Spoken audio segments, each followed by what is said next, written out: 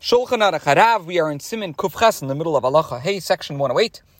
We are in the middle of learning the fifth halacha. In the beginning of Halacha Hey, we learned that between a obligatory Shemana Esrei and a compensatory Shemana Esrei, one should separate the two by reciting the Ashrei prayer, so that the compensatory Shemana Esrei, the Tashlumin, will also be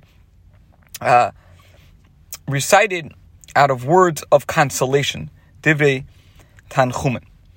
The Alter Rebbe continues. Similarly, Kishmispalel Mincha Shtayim, when one recites the afternoon Shemana Esrei twice, or Arvish time, or the evening service twice, Toiv Leimer Asher Ben Tfilah L'Tfilah Af Bisha Min Adin Dai B'Shehiyah Kedei Hiluch Dalaramis K'Minshas Barba Sim Kufay.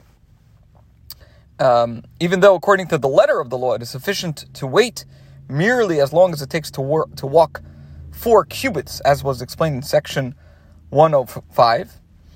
But still, as Alter Rebbe said, it's better to recite Ashrei between the two. Zohar hizer shaloi loymar mizmar tilo leDavid achamin choyach arvis ela imkein yemranu kekoidei ba'toyra v'levaters choiva. However, nevertheless, the Alter Rebbe says the Zohar cautioned that one should not recite the psalm beginning Tehillim LeDavid, which is Psalm 145, which we refer to as Ashrei, because of course the first verse is taken from 84 and is Ashrei. So according to the Zohar, one should not say Tehillim LeDavid, one should not say Ashrei after the afternoon or evening services, unless one recites it as if he's reading the Torah and not as an obligation. A couple of notes here. First of all, the Zohar explains that it is inappropriate to recite this prayer at these times because the attributes of severe divine judgment are manifest then. Now, Ashrei is said 3 times every day, twice in the morning, once in the beginning of Mincha, of the afternoon service. It is omitted from the evening service entirely. Now, in addition to the words of the Zohar, there's words of caution. The Arizal taught also, for Kabbalistic reasons, that the Torah Shebiksav, the written law, the scripture, should be read and studied only during the daytime. This is why, as a rule, we refrain from reciting Tehillim, Psalms, from nightfall until midnight. Nevertheless, it is important to point out that it is common practice to make certain exceptions in times of need, such as when one is praying for someone who is ill, who is ailing, or needs help.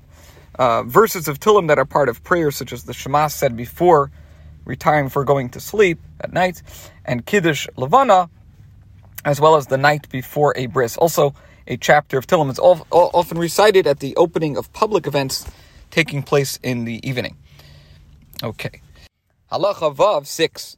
Mi shetzarech lispalel shachris shtayim, mincha shtayim, u'shliach Tzibbur yetzi b'ma shemachzir atfilah b'koyel ram.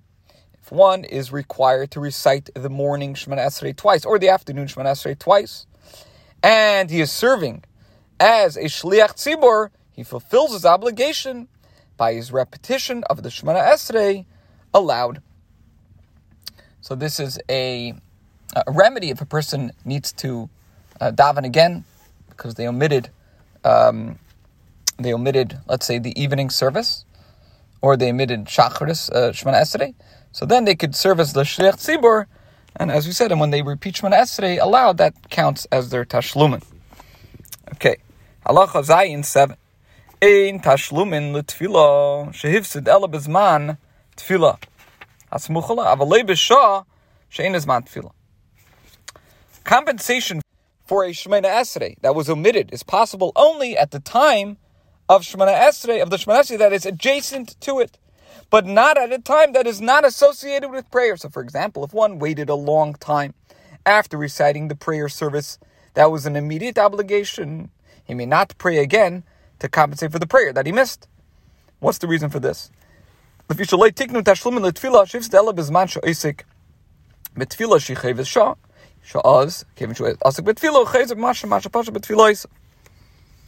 rationale is that the sages ordained that one may compensate for a prayer that he missed only while he is involved with a prayer that is a current obligation.